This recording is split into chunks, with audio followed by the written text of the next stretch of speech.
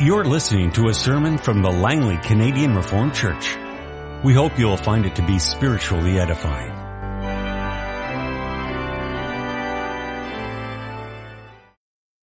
Congregation, I invite you now to turn with me in the Word of God to Romans chapter 3. This is essentially the last section in the first part of Romans. In the letter to the Romans, there are three sections, just like our catechism. The first dealing with our sin and misery. So this is the last text in the last sermon in the first part, dealing with sin and misery. So we'll read the first 20 verses, and our text will end up being verses 9 to 20. What advantage then is there in being a Jew? Or what value is there in circumcision? Much in every way. First of all, they have been entrusted with the very words of God. What if some did not have faith? Would their lack of faith nullify God's faithfulness? Not at all. Let God be true and every man a liar, as it is written, so that you may be proved right when you speak and prevail when you judge. But if our unrighteousness brings out God's righteousness more clearly, what shall we say? That God is unjust in bringing his wrath on us? I'm using a human argument. Certainly not. If that were so, how could God judge the world? Someone might argue, if my falsehood enhances God's truthfulness and so increases his glory, why am I still condemned as a sinner? Why not say, as we are being slanderously reported as saying, and some claim that we say, let us do evil that good may result. Their condemnation is deserved. What shall we conclude then? Are we any better? Not at all.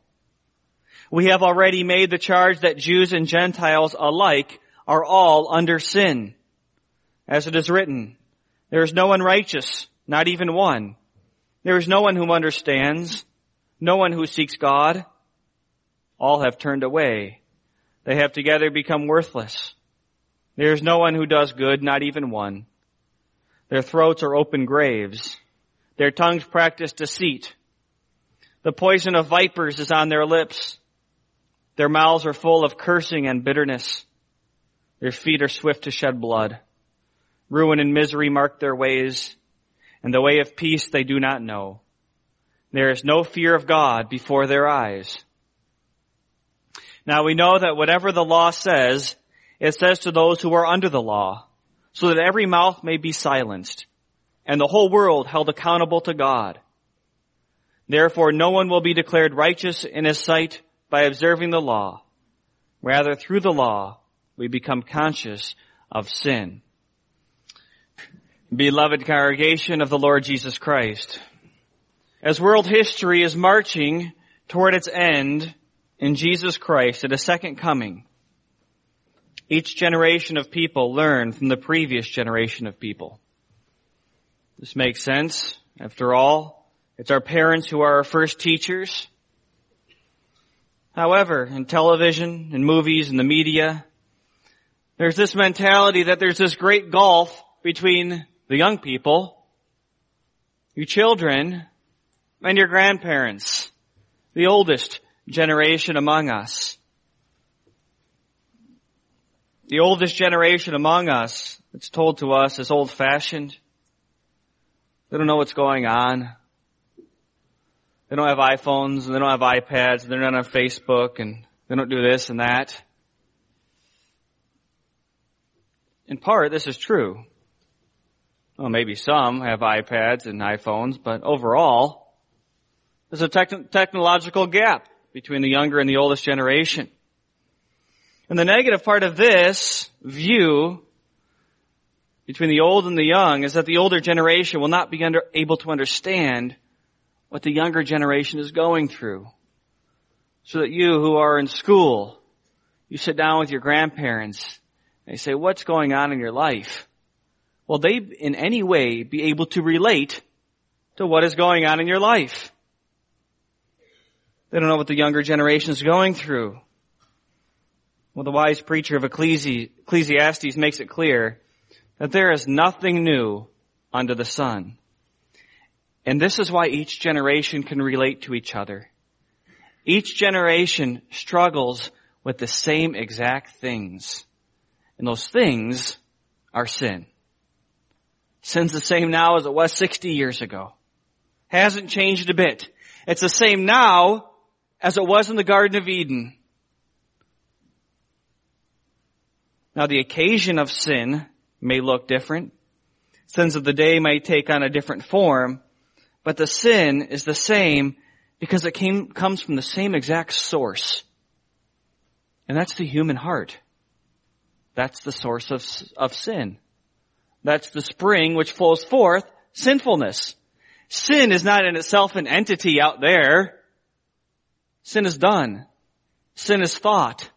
Sin is a lack of doing what God requires. Sin is real. And at the heart of the human problem is the problem of the human heart. At the heart of the human problem is the problem of the human heart. The human heart is darkened by sin. Humans are totally depraved by nature. And our text this afternoon makes that abundantly clear. In a sense, as we read Romans 3, 1-20, you may have thought to yourself, well, that doesn't sound very uplifting. That doesn't sound very encouraging. No one's righteous, not even one. You're all sinners.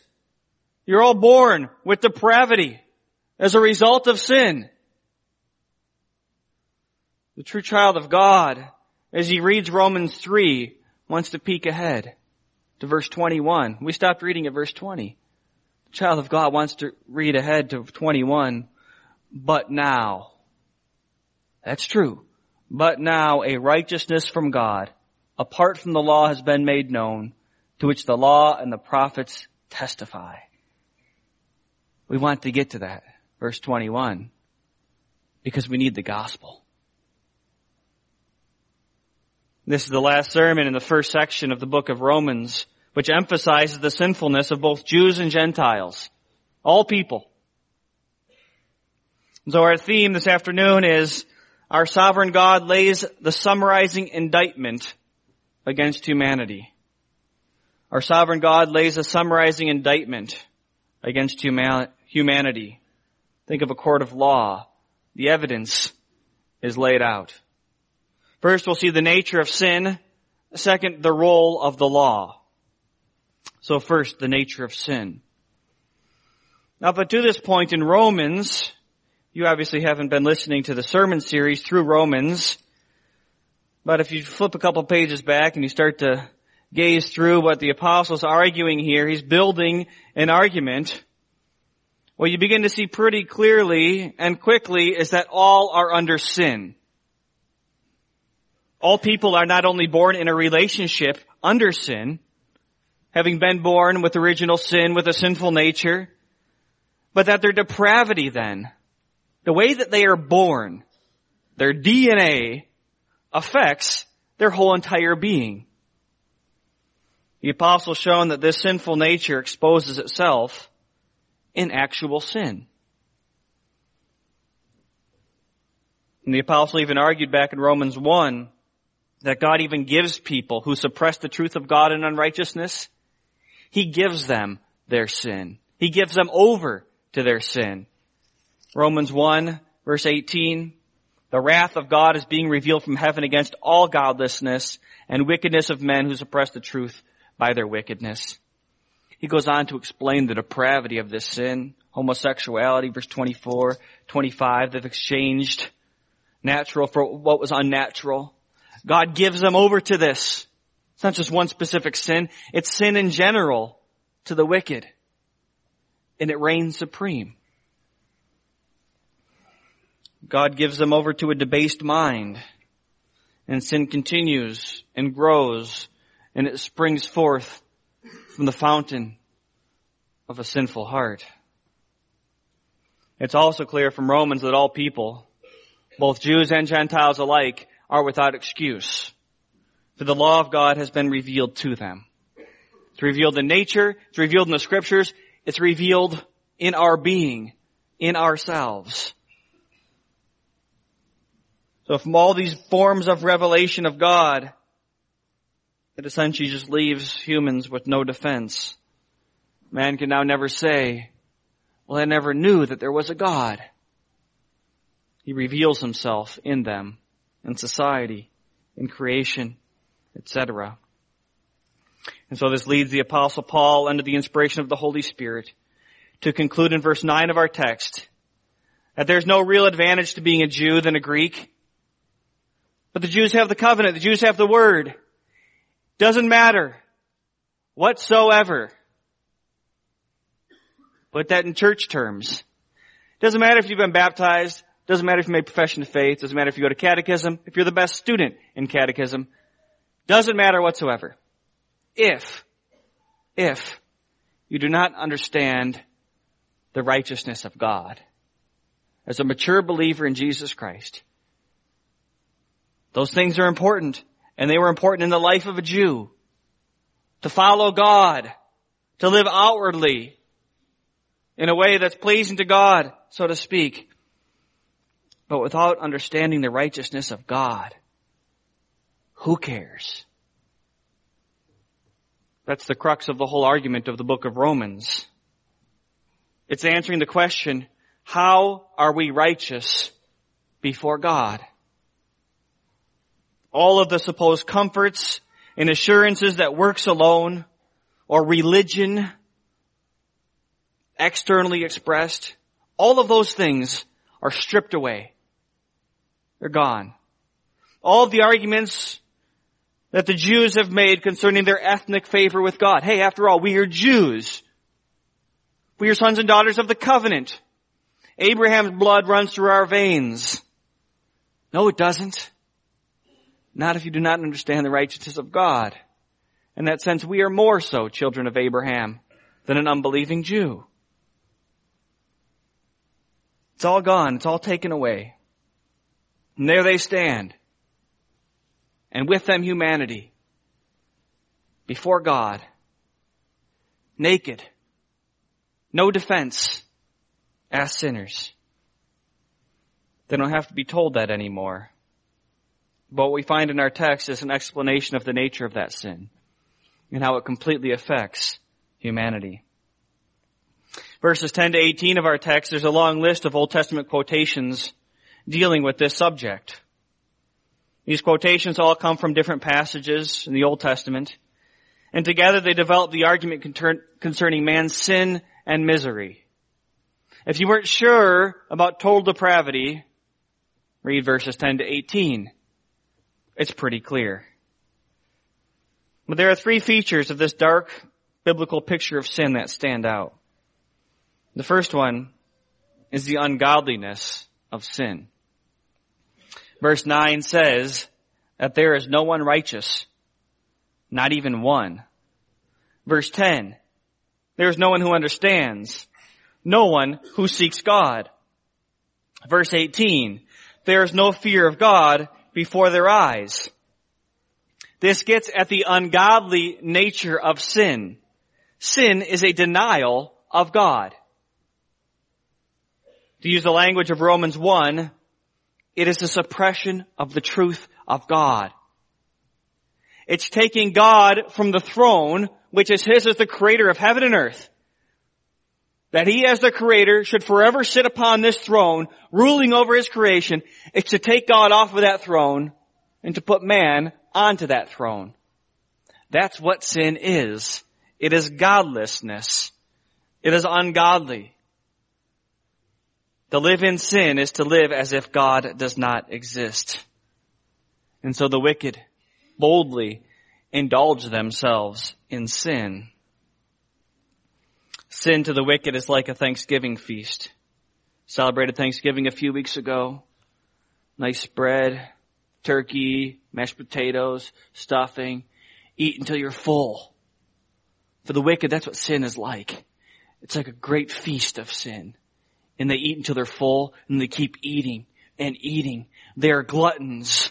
They gorge themselves. They take something which God has created for good, and they use it for evil. Because there's no fear of God before their eyes. There's no fear of punishment. There's no fear of judgment. They live as if they are gods.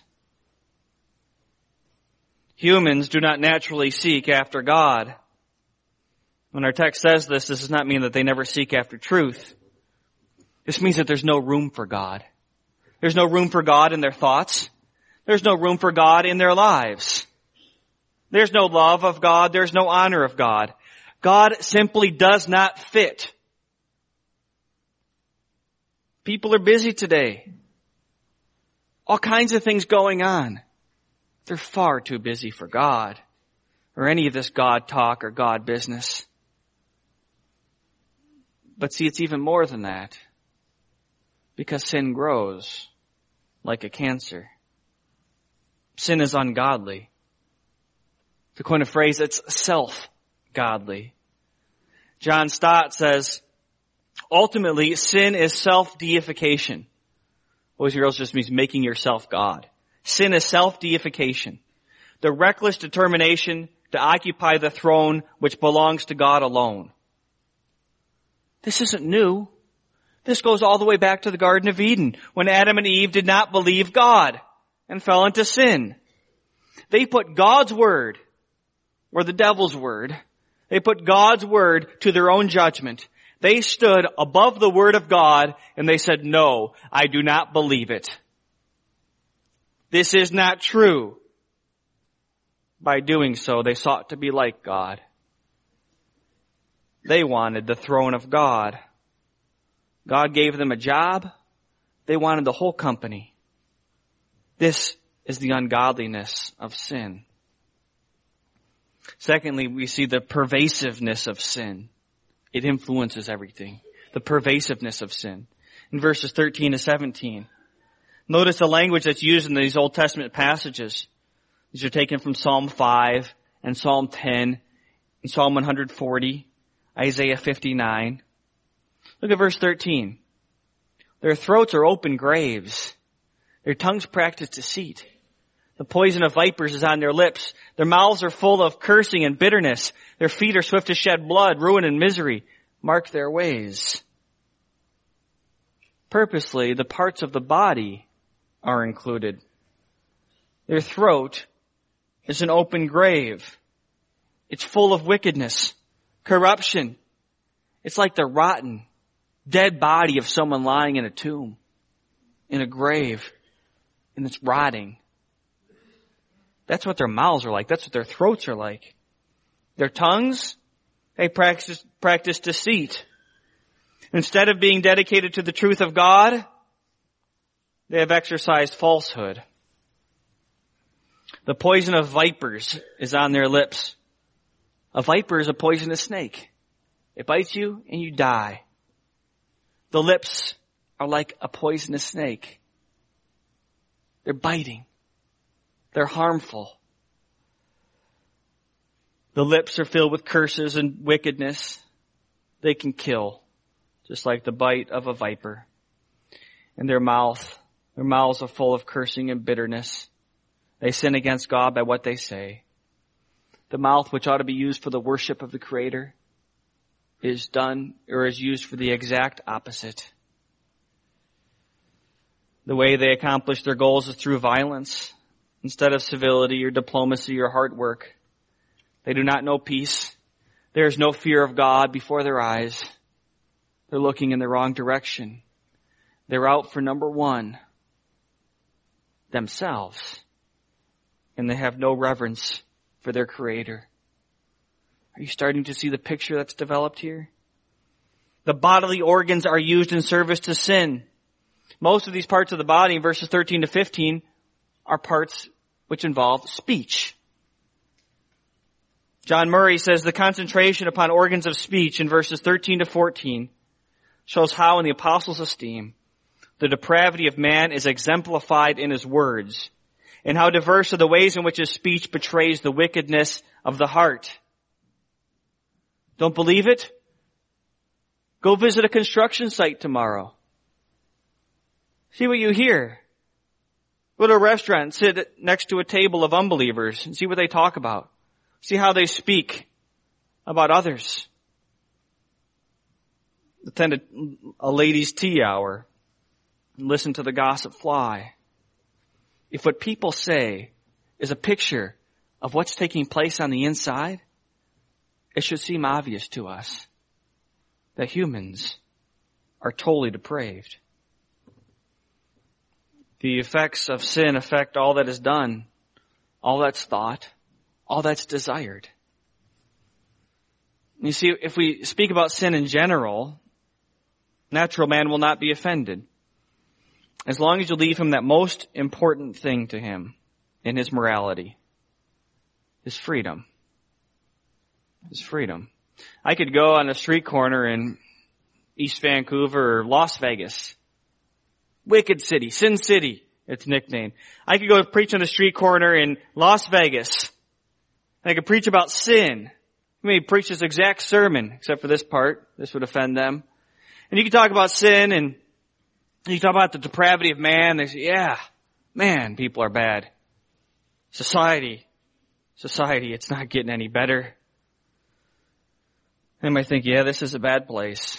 I could give you all kinds of examples, monumental examples of world history of sin running its course. Whether it's the Holocaust, or some dictator starving and killing his people, or the gladiator games 2,000 years ago and the depravity of mankind, the wickedness of a suicide bomber today. The examples could go on and on. This is all well and good. People will agree with this. Believers and unbelievers alike will agree with this. However, it's that little phrase found in verse 9. That phrase, that all alike are all under sin. That's where the rub will occur. This phrase here, being under sin, takes away the freedom of the will. Hoeksema uses this exact example of having a conversation with a wicked man. And he says, as long as you leave him the power to dress himself, morally speaking, as long as you leave him the power to dress himself, as long as you leave him his freedom, it's not so bad. But say this to him, you are under sin. You are a slave to it. Sin is your master, and sin holds you in its power. And natural man will cast this testimony far from him. You see, sin talk is all well and good until you let someone know that they are a slave to it. Like a drug addict, they crave it, and they cannot escape it. Sin is pervasive. It's powerful. It holds people. The devil seemingly holds people by the collar of the shirt, and like walking a dog, he walks humanity straight down to hell. All around us,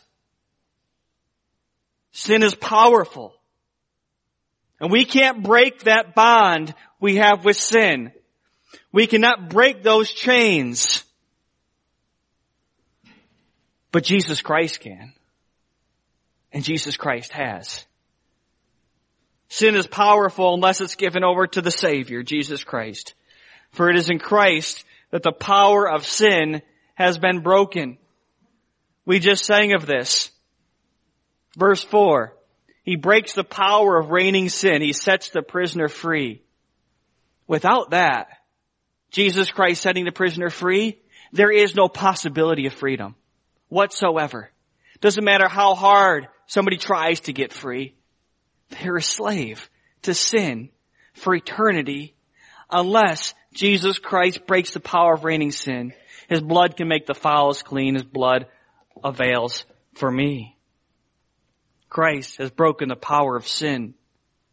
The cross gives us the forgiveness of sins. The resurrection through faith affords us a complete victory over death, over the devil, and sin. We're getting ahead of ourselves a little bit here, but that's okay because Romans 3 is a depressing picture of depravity.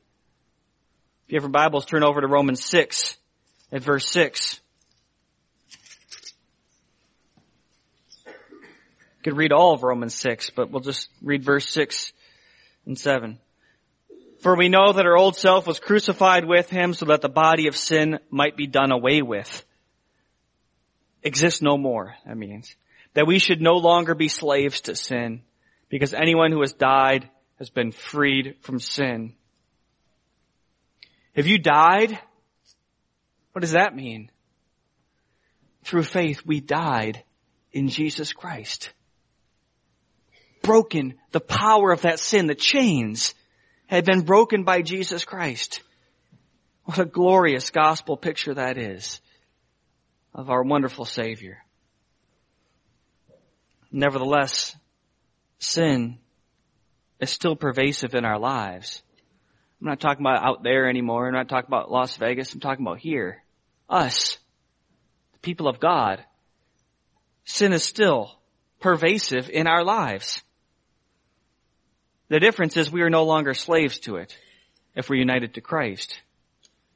Now, in Christ, we may fight sin. This is true only for the believer. The unbeliever doesn't fight against sin. The unbeliever fights with sin. They're on the same team. They're on the same side. We fight against sin. In this battle, this antithesis, this fight, which will take place our whole entire lives because of our sinful nature. This battle which wages our whole life. It burdens us. And it tires us out, as any war or any battle does.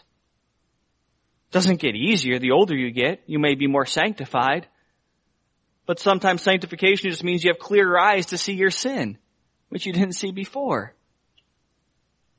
This fight for the child of God makes the child of God more and more long for glory. Do you see, brothers and sisters, what confessed and forgiven sin does? It focuses our eyes not upon ourselves, because that's not the greatest picture. It focuses it upon Jesus Christ and our eternal life with Him. Well, the third thing we notice about sin in these verses, and it should be obvious to us already, but it is the universality of sin, which means all are included in our text. There's a negative and a positive statement of this. Negatively, we see in verse 20, there is no one who will be declared righteous in his sight by observing the law. Positively, all have turned away, in verse 12, all have turned away. They have together become worthless. They've all become unprofitable. It could also be translated, they have all become debased. Over and again in these verses, the universality affecting everyone of sin is laid out. Dr. Martin Lloyd-Jones says, quote, "To be righteous is to live in conformity to God's law. And the best man, the noblest, the most learned, the most philanthropic, the greatest idealist, the greatest thinker, say what you like. There has never been a man who could stand up to the test of the law. Drop your plumb line, and he is not true to it. All are under sin." Which brings us secondly to the role of the law, verses 19 and 20. Look at verse 19. Now we know that whatever the law says, it says to those who are under the law, so that every mouth may be silenced and the whole world held accountable to God. Whatever the law says, it says to those who are under the law. What does this mean? Well, we first ought to ask the question, what does law mean here? Well, we know there's three uses of the law, but there are different ways to understand the law. Law narrowly conceived, we read it this morning, 10 Commandments. Or we could speak of the Torah, the Pentateuch, the first 5 books. That's the law. But this is speaking even broader of the law. It's referring to the whole entire Old Testament. You notice all those quotations, verse 10 to 18, they're not from Exodus or Deuteronomy.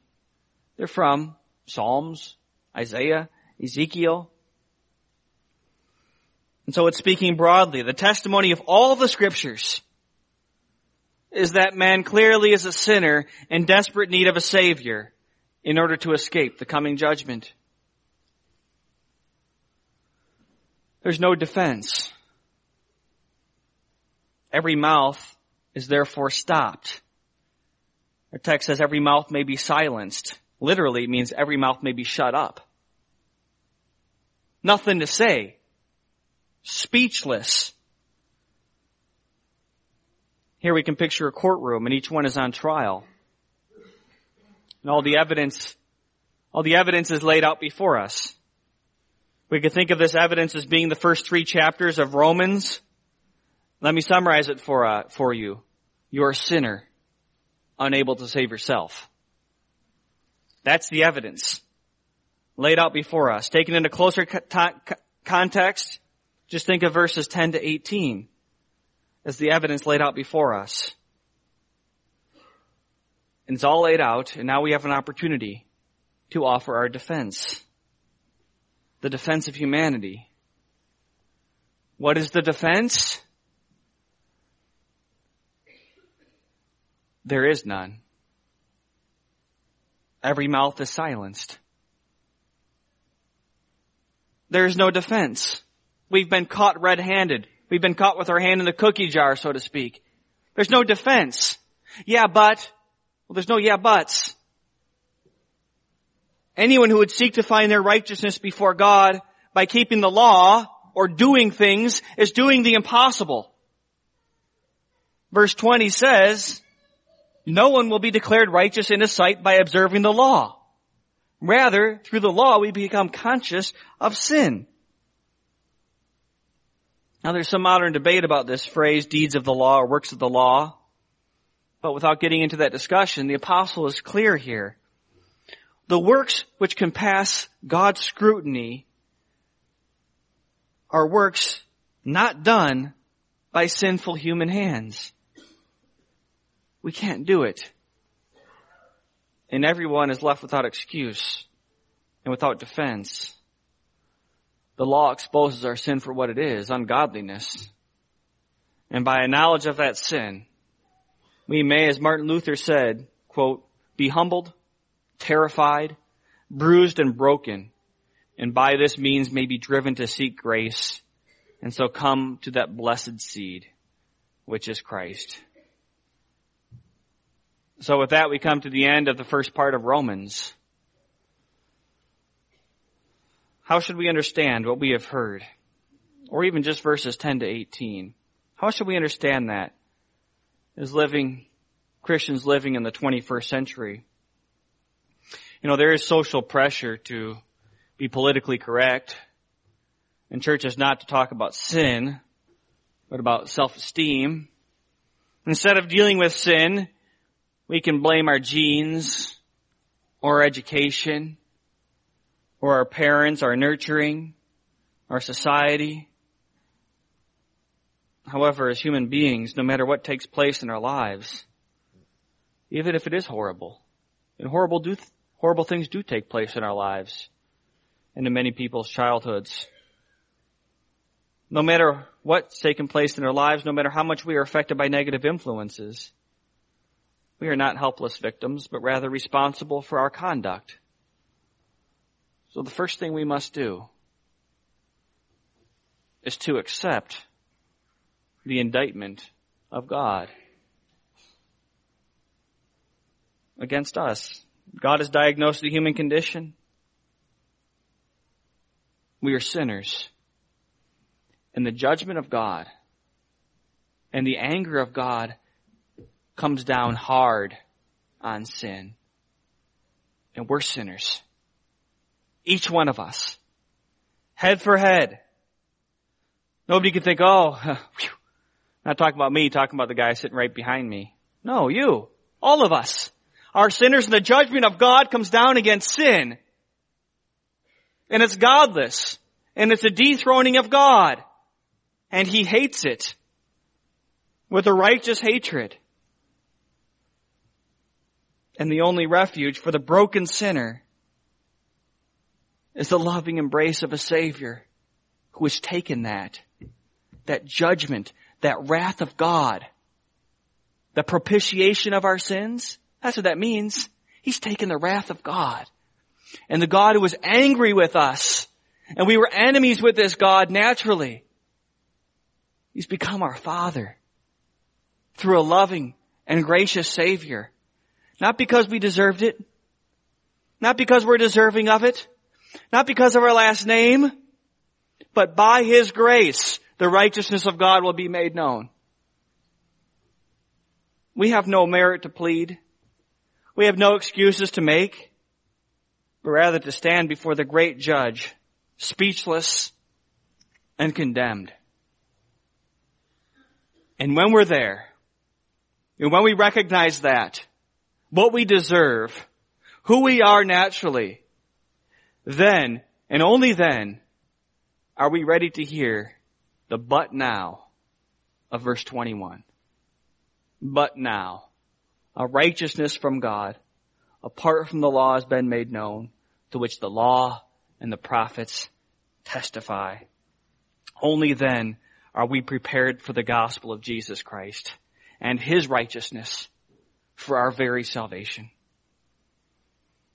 Jesus Christ is the only hope for fallen sinners. And so, brothers and sisters, let us thank God for this Savior. Let us believe in this Savior.